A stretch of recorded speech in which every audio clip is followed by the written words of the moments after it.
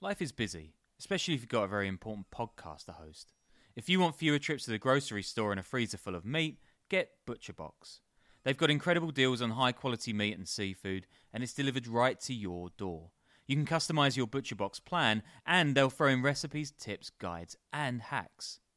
ButcherBox meat is humanely raised. There are no antibiotics or added hormones, so you can choose from grass-fed beef, free-range organic chicken, crate-free pork, and wild-caught seafood, and shipping is 100% free.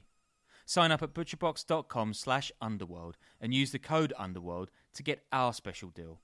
ButcherBox is offering our listeners a free for a year offer plus an additional $20 off. Choose salmon, chicken breast, or steak tips free in every order for a year. That's butcherbox.com/underworld and the code underworld to choose your free for a year offer. Plus, get $20 off your first order. For a few short days in November 2009, 17-year-old Denise Costco allowed herself to dream of a family life. Her mother, Leah Garofalo, was 35 years old, the daughter of a prominent member of the Calabria mafia, the Ndrangheta. Leah had married a rough-necked and pug-nosed local named Carlo Costco when she was just 16, and had Leah a year after that.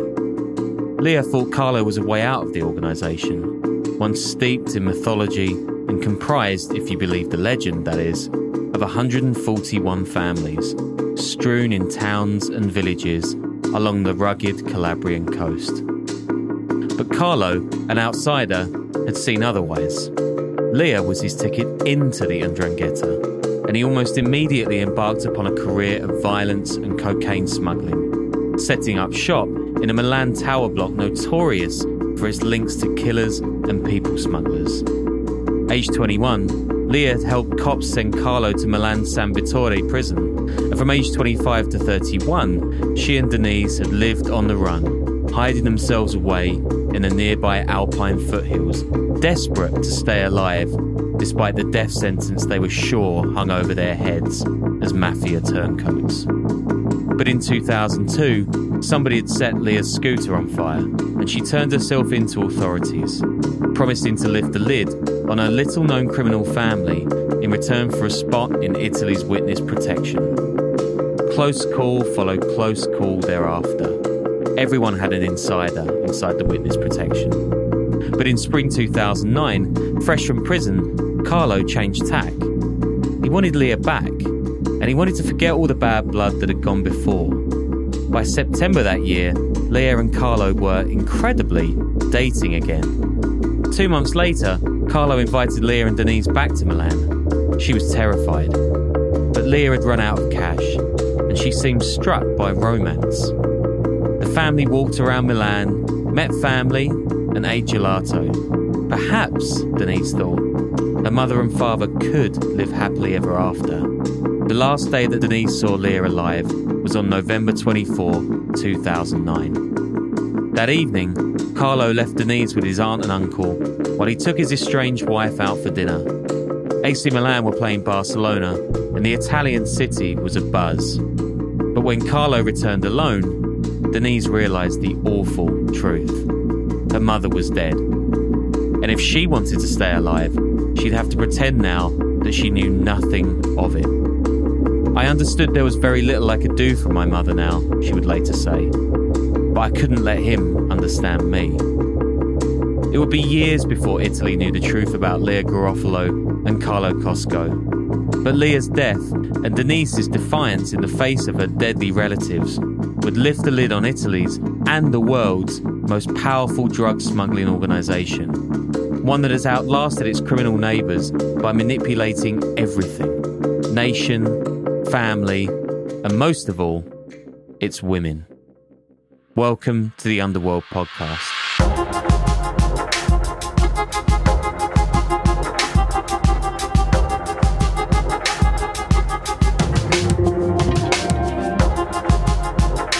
Hi guys, and welcome to the show that lists more secrets than a Calabrian prosecutor. I'm your host, Sean Williams. I'm an investigative journalist based in London, UK, and I'm joined today not by Danny Gold in New York City, but Alex Perry, journalist, documentarian, writer and author of The Good Mothers, a book centred on the death of Leah Garofalo and several other women inside the murky Ndrangheta. The book also gets into the female prosecutor who blew open those cases, and it's really like an amazing read.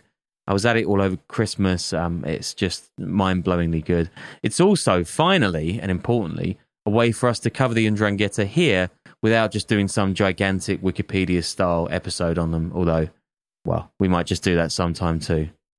Anyway, housekeeping, we've got merch now and a steady supply of juicy bonuses for you lovely folks who are subscribing. We really do love you all. And speaking of things that cost a lot, I'm moving to New Zealand. So if you're in and around Wellington, come say hi, especially if you're a gangster and you want to tell your story to this show. That would really be great, guys. Really, if you are a terrible person, come say hi. Join me for a third way coffee somewhere in Wellington.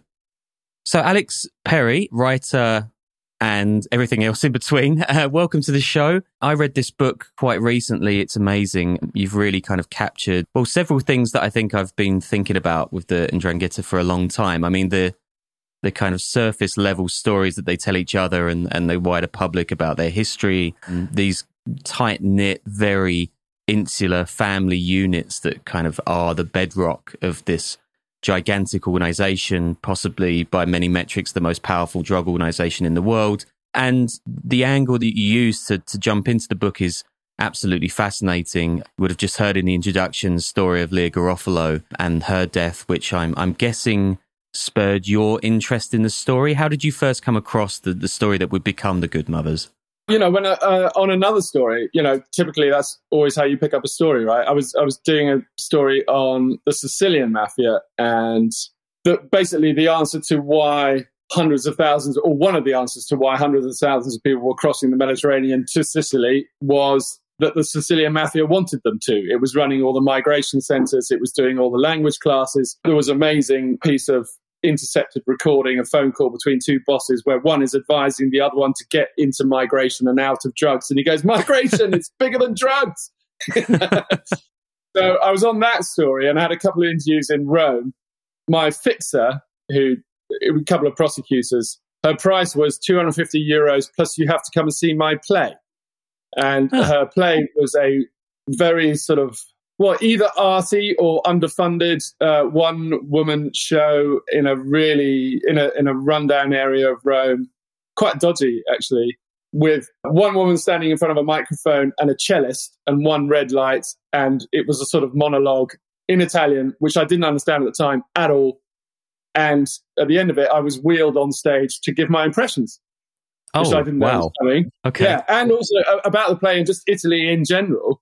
So I kind of got through that with some platitudes, but the play had been quite dramatic. I could tell that. And I'd got the name of the lead character, which was Maria Concetta Cacciolo. So I went back to my hotel and just sort of Googled it. And the story of The Good Mothers, these three women who were born into the mafia, who rebelled at huge personal cost. It was sort of reasonably well known in Italy, although it had been done kind of piecemeal, that, there'd been intermittent coverage of their trials of, two of them were killed, so there'd been sort of bitty coverage of that.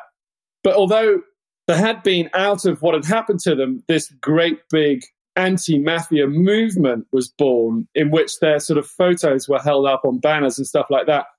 Weirdly, no one had written the story. No one had put these women together, which was really strange, particularly because two of them were actually best friends. So I just felt like there was an amazing story here that was sort of part documented, but hadn't been sort of told properly. And then once I started digging into it, I didn't know this, but the Italian justice system is a gold mine for journalists. Like, the transparency is extraordinary. When a court case will go through 4 different stages of different levels of court. And at each stage, the prosecutor presents an enormous pile of documents, like 2,000 pages of A4, which includes all the evidence to do with the case, including the wiretaps, including, everything that you would possibly need as a journalist to recreate a story. And through, as it goes through the court case, they add to it. They put in more evidence. So by the time you get to the end of it, I mean, your research is done. You know, it's. I'd like to be able to tell you that it took years of painstaking sort of working through contacts in Calabria, stuff like that. Actually, it took taking a small group of prosecutors out to lunch and giving them a memory stick.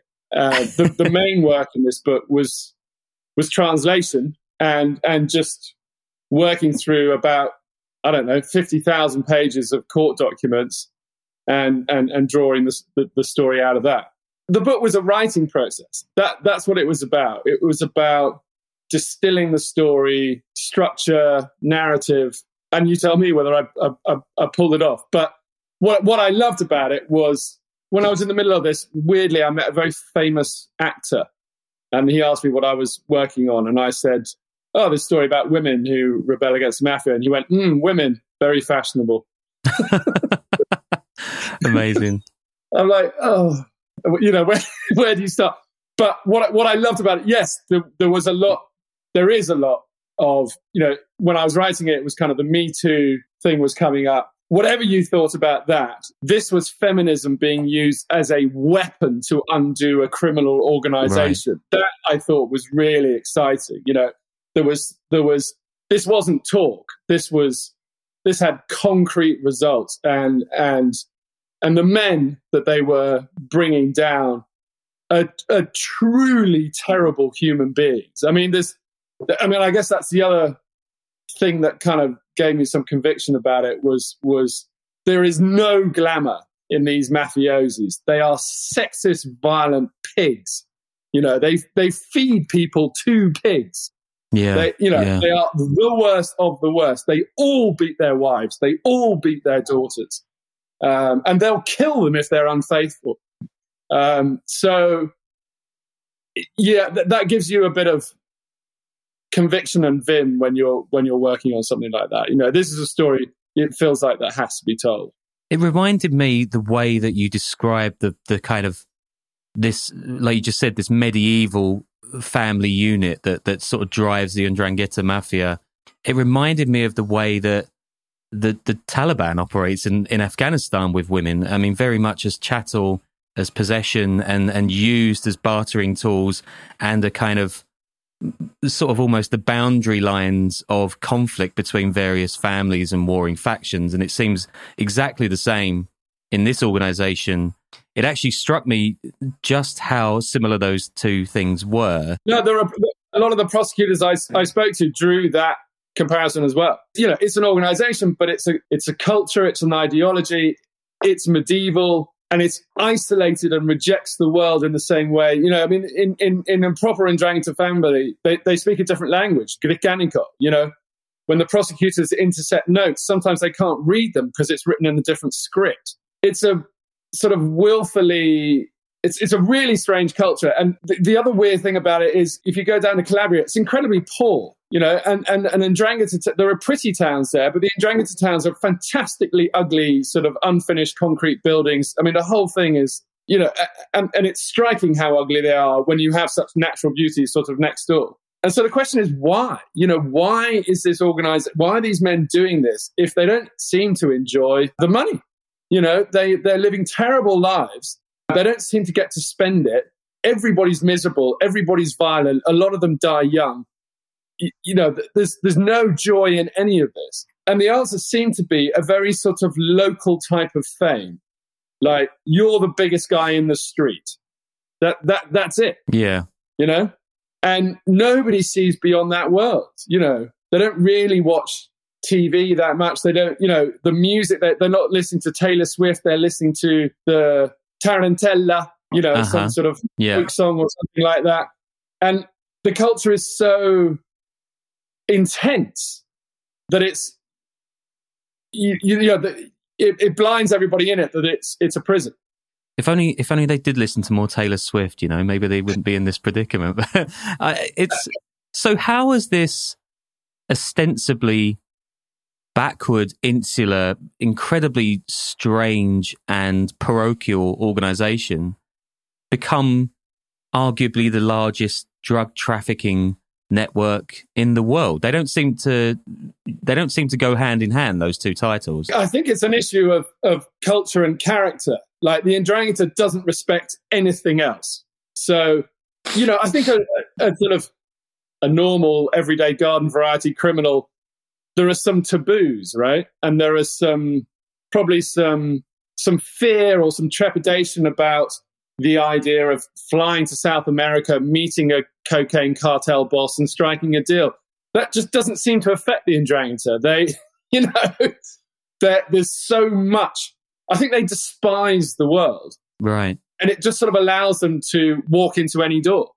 But time and again, when you look at their astonishing rise from this group that was essentially a bunch of shepherds running a protection racket and shaking down the local taverna or whatever, and then in a generation or two, they become the biggest cocaine empire on the planet. It's this sort of self-confidence that carries them through. It's a kind of like, well, how hard can it be?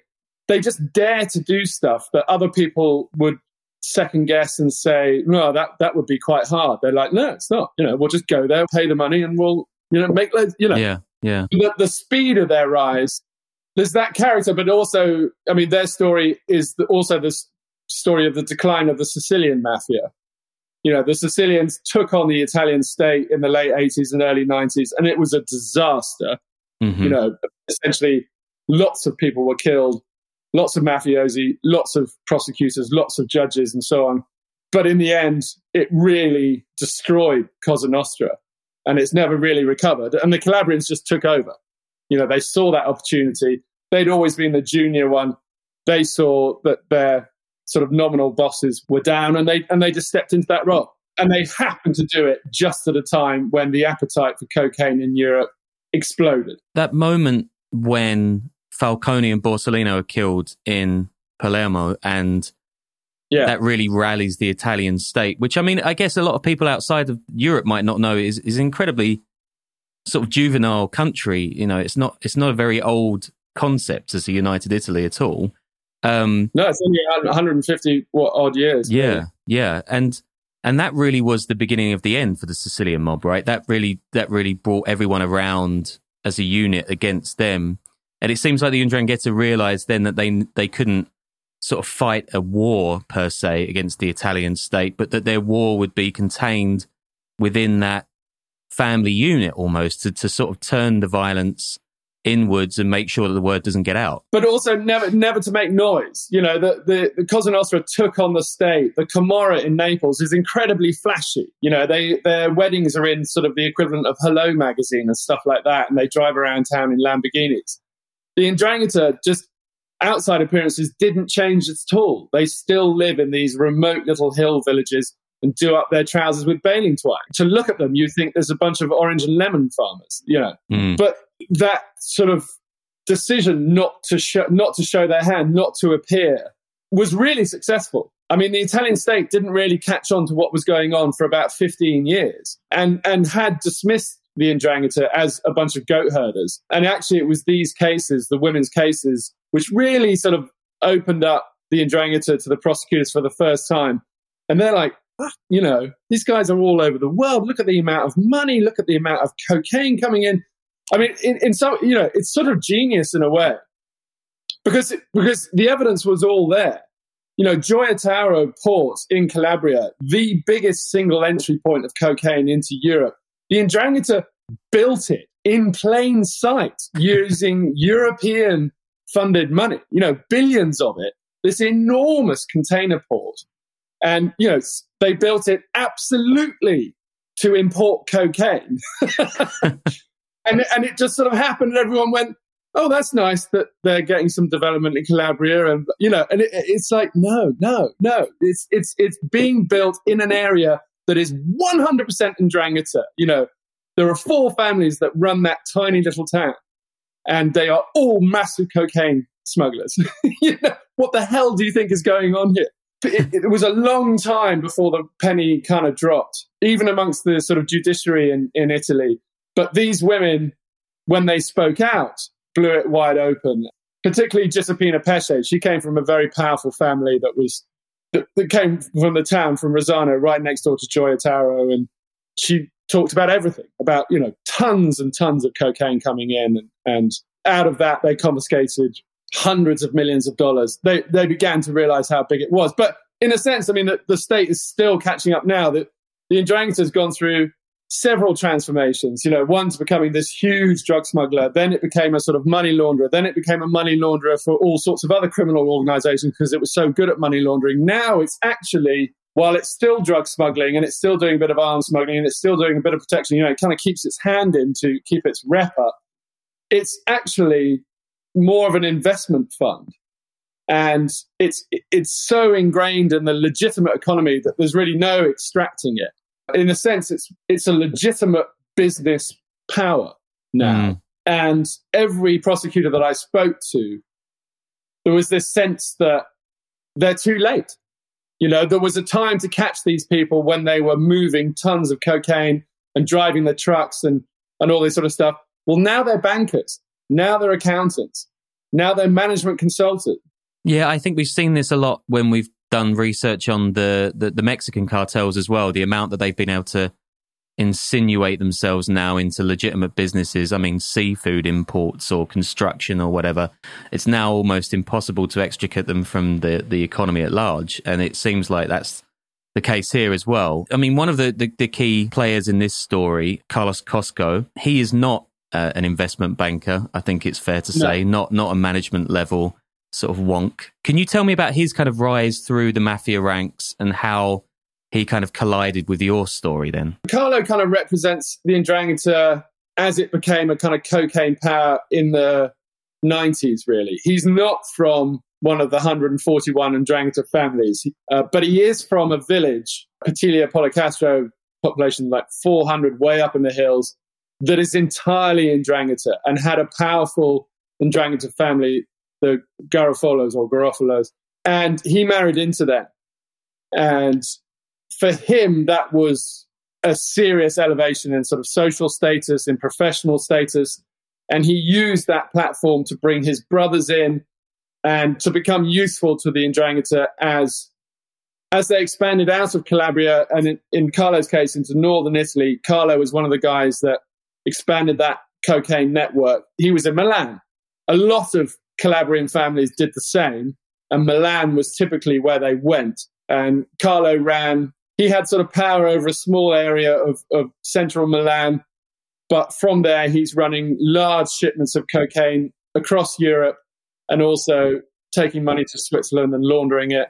But always, he's a middle manager. So there's always layers above him. But he's an ambitious guy, and he's hoping to sort of hack his way up. So when his wife from, Ndrangheta royalty leaves him, testifies again, it's a major embarrassment, and it's messing with all his plans. And he kills her as a way to restore his status and sort of elevate himself. And the coldness of the way that he calculates her death over a matter of years is quite unbelievable. I've never really come across a case like that. Yeah, for those who are not familiar with it, so they separated when I think he'd misunderstood, right? Leah was a 16-year-old who wanted to get out of Petilia Policastro and wanted to get out of the Ndrangheta. She marries this guy, she moves with him to Milan. He turns out to be an Ndranghetisti. Whoops. So that's sort of why she leaves it. I think she'd seen him kill somebody, and that was sort of the final straw. She walks into a police station, starts testifying against him. The police, the Italian, as I say, the justice system has its great advantages, particularly for journalists. Their witness protection is terrible. And it's a major, major flaw in terms of fighting the mafia. They often don't take care of people. The whole system seems to be entirely penetrated by the mafia anyway. They've always got someone on the inside they can pay to tell them where someone is hiding out. The police, a lot of the judiciary despise the sort of turncoats that they're meant to be protecting. They don't take care of them. And that's what happened to Leah. She gave her evidence. Nothing much really happened with it. She was risking her life doing this. No one seemed to bother to take care of her. In the end, somebody managed to track her down, a guy employed by Carlo to come and kill her. Managed to do that while she was in hiding in witness protection. she walked out of protection, and she sent messages to Carlo basically saying, I'm not going to testify against you anymore, and I just want to sort of reconcile. As you say, the way he played it was this incredibly long game of pretend romance, of I've always kind of loved you, and maybe we could get back together. And their daughter Leia, that was something that she desperately wanted. And so Carlo played this kind of big man, generous, taking the family out for dinner, taking them on a tour of Milan, buying things here, paying for a pedicure and stuff like that. And he was just waiting for this moment. And when he could get Leia alone, and when he did, he killed her. It's also very typical of the Ndrangheta that the cynicism, the manipulation, and this sort of gnawing uncertainty that someone is not genuine and playing you. The Ndrangheta loves that. They love to create this sort of the kind of terror of uncertainty. You don't know who to trust. You don't know, and it's in that space that they operate, because you kind of find yourself withered and going to them as the people who are certain and can kind of restore certainty and are the solid power, really. But for Denise, Carlo and Leia's daughter, she had to go through this process while she's sitting next to her father of like, oh, my parents aren't falling back in love. In fact, he just murdered her a few minutes ago.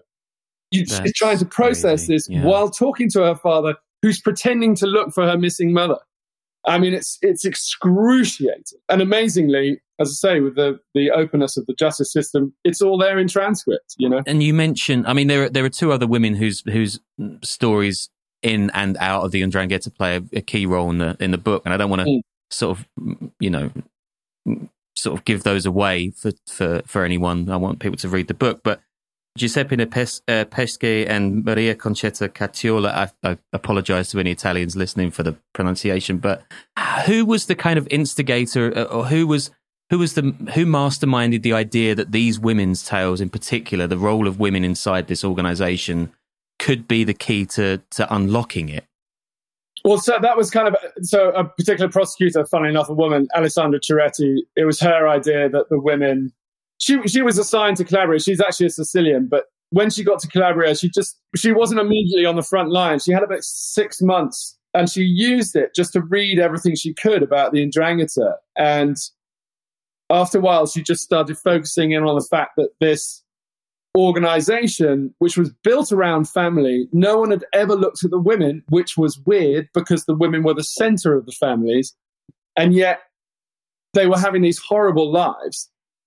And I think she came across more than one incident where a woman had tried to sort of testify against her own family and been ignored. So there was a sort of sexism inside the judiciary. The women don't count. They don't take any part in this organization. It's all about the men. Well, no. The women are in the room listening to everything. They're actually often involved in terms of passing messages, say, to a husband that might be in jail, or laundering the money. They're not doing the violent stuff. They're not doing the drugs, but they may be doing the financing. A lot of the property is in their name. And on top of that, they have a motivation to speak because they're having these terrible lives. They are routinely murdered for looking at another guy. There are all sorts of, honor killings going on in Calabria. And until Alessandra came along, no one had really seen that as an opportunity to get inside this organization.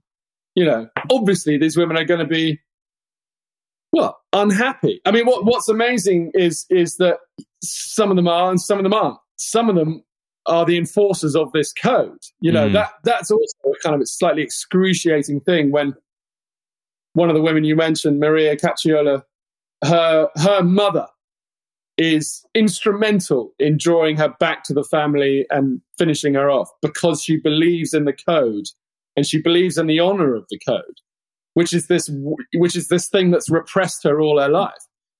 But it was Ciretti who had that insight and then crucially got the backing of her bosses, who were a couple of guys who'd done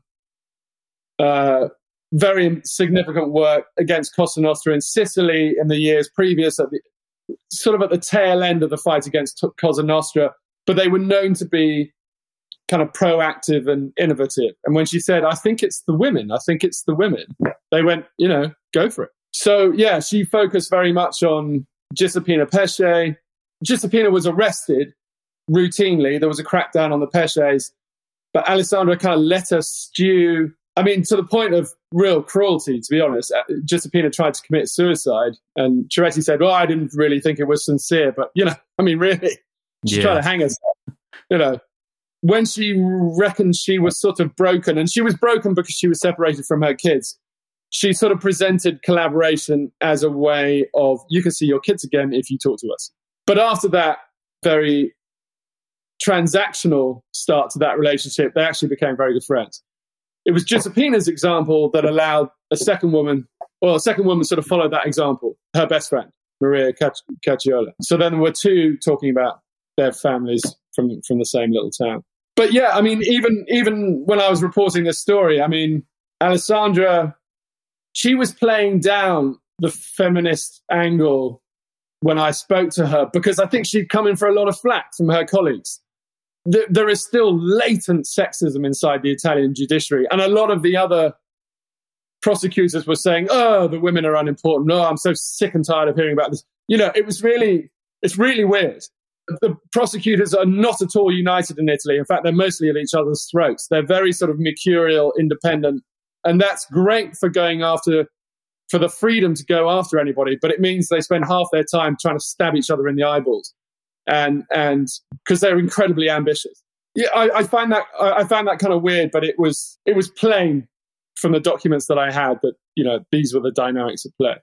And there's a kind of grim parallel between the lives of the women inside the mafia and Alessandra, right? Because she essentially, because of the work that she does, has to live under lock and key. I mean, her life is incredibly regimented and locked down. How does she live? I mean, have you spoken to her much since the book came out as well? No, I did 3 interviews with her, and then she stopped cooperating for commercial reasons, essentially. She wanted to, I think she'd sold the rights to her story to a company in London. She's now actually claiming that she co-wrote the book with me in a court case in Italy, which is pretty extraordinary because it's written in English. She doesn't speak it. But, okay.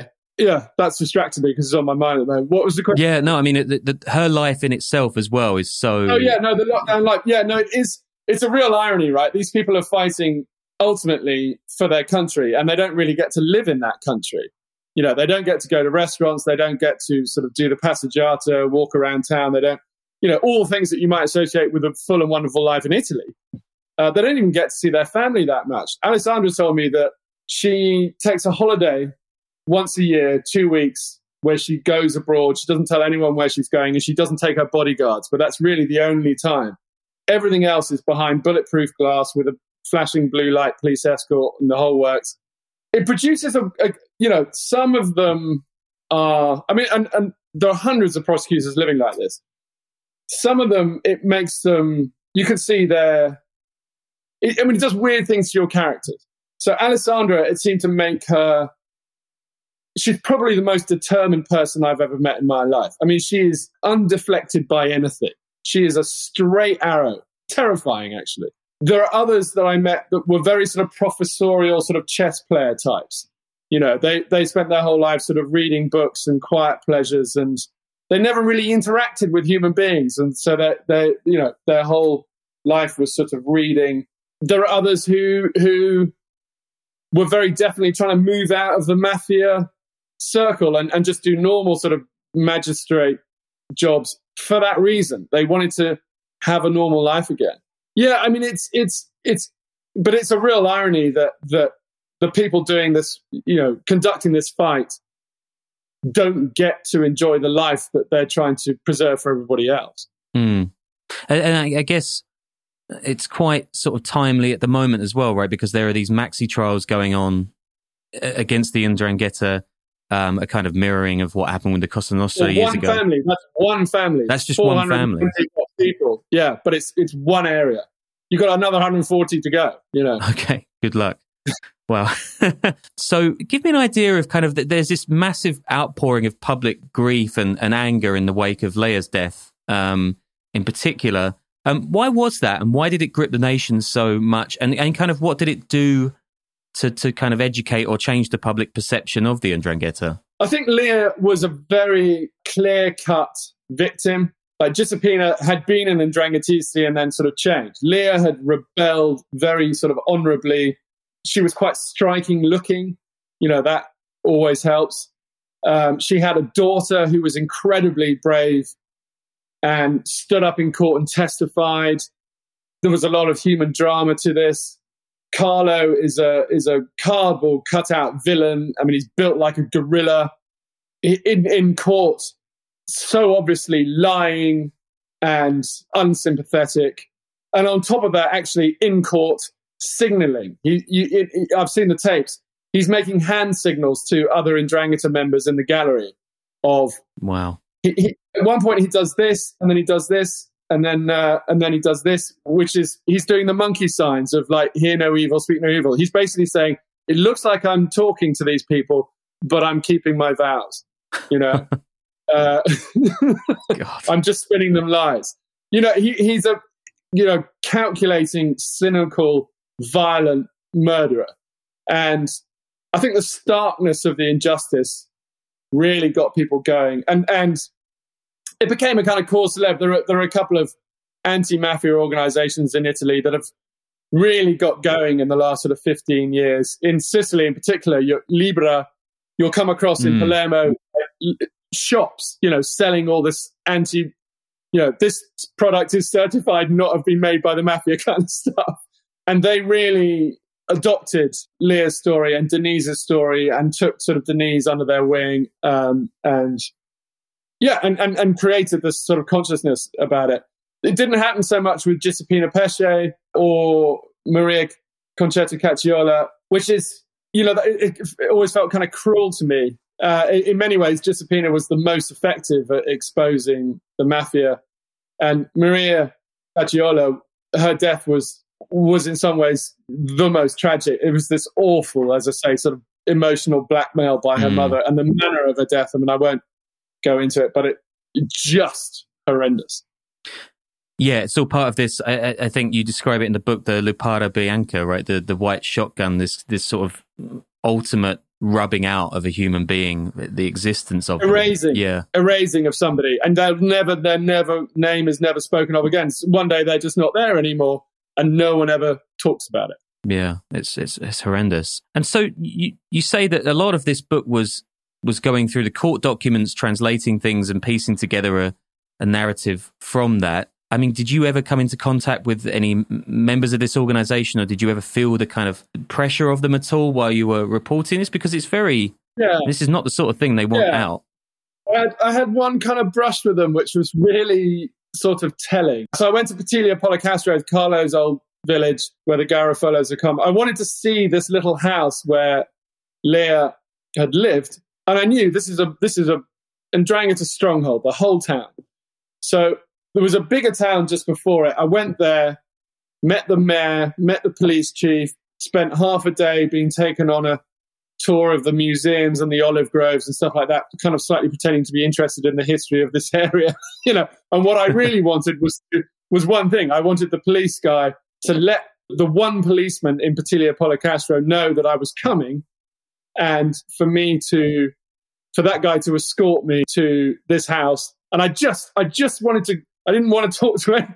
I'd been to a few Ndrangheta towns before, and I, even before I parked my car, people had rapped on the window and going, "What the fuck are you doing here? Who the fuck are you?" Really? Wow. In your face,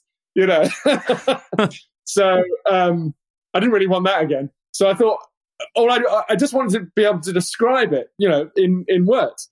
So the police chief said, "Yes, no problem. I'll phone the guy." I drive 10 minutes to this village with my translator. I get there. This car, as I parks behind me, cuts me off so I can't move. It's the policeman, not in police clothes, who says, "You should come now. They're waiting for you." What? I'm like, fuck. So we walk up to the main square. There is one in this tiny little place. There is one cafe.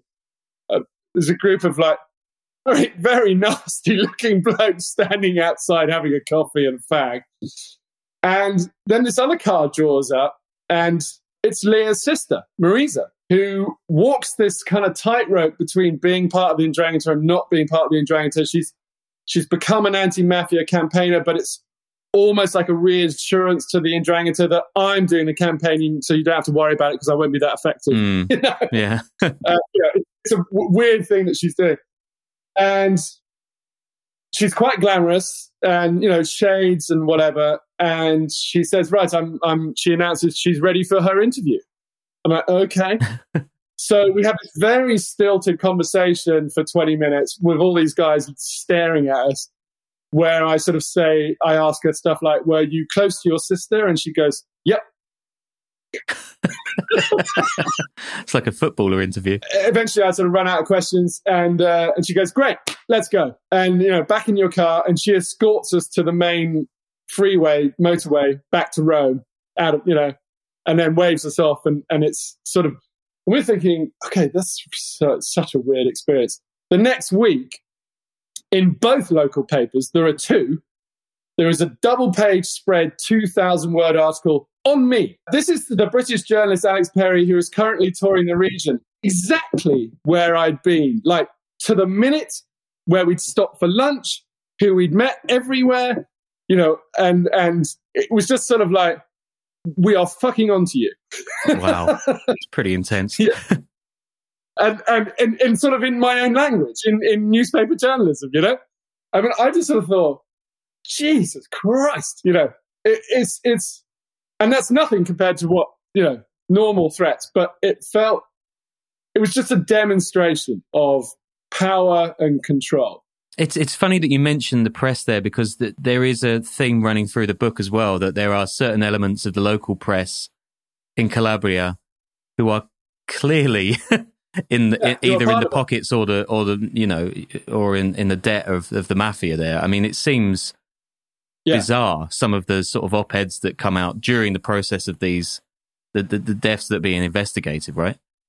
Yeah. Oh, yeah. Yeah. Oh, and it goes on. I mean, a lot of it, this is a family organization, right? So a lot of the editorials, I mean, the sort of tortuous logic that you've got to create to sort of defend the mafia, right? But they zeroed in on, you're breaking families apart, and you're like, well, yeah, when the family is a criminal organization, maybe. Yeah, yeah.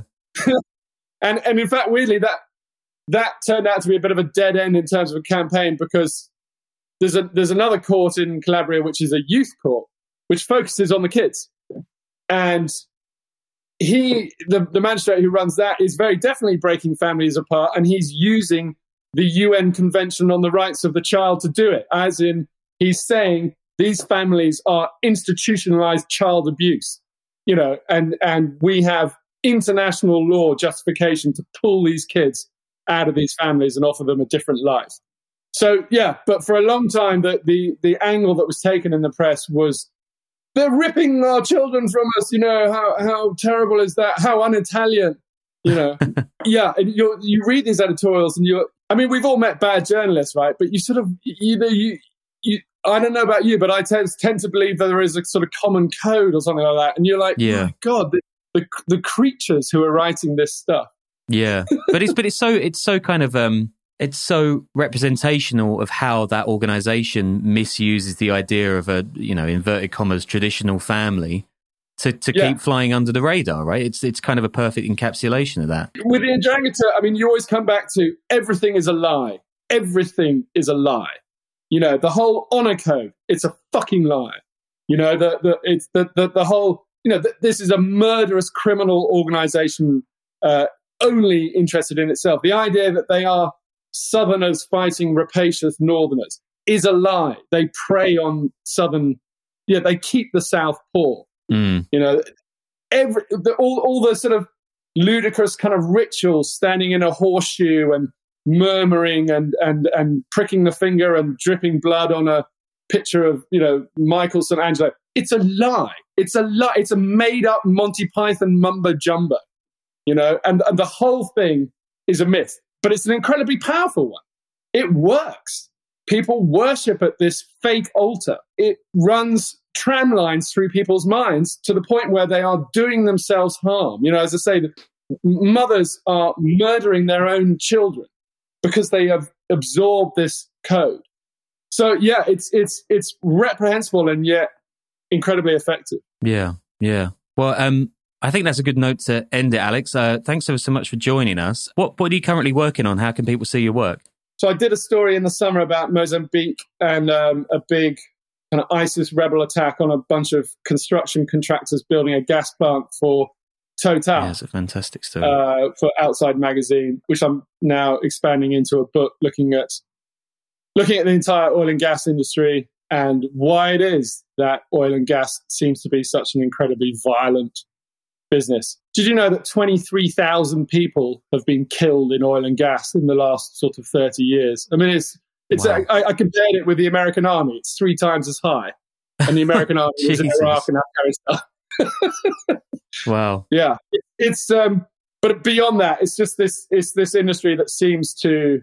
Well, as I'm discovering, it not only attracts conflict, it actually sort of profits from it. Yeah. You're a sucker for a punishment. Firstly, talking to mafiosi, and then switching over to oil and gas executives. That must be great fun. Yeah, I mean, I have this conversation with my wife. It's like, why do you do all these dark subjects? I mean, it is very sort of instinctual, but I guess I just like to feel as though I'm doing something that matters. No, I mean, and the book is fantastic. I was going to say, like, get it wherever you get books, but I mean, if you can download a podcast, then you can definitely find a book online. So the Good Mothers is wonderful. You've really sort of found the humanity in these stories. It's such a personal story as well as one that has repercussions all over the world as this huge organization. And if you hate books, which would be unlikely someone listening to this podcast, but it's going to be on TV as well in April. That's exciting. Well, Alex Perry, thank you so much for joining us. And yeah, I'd like to catch up soon about some of your other work. Sounds like there's a lot of crossover with our show as well. Yeah. Well, we should have a beer before you go. If that's possible, yeah. But I would love one, yeah. All right. Cheers. Thanks for joining. All right.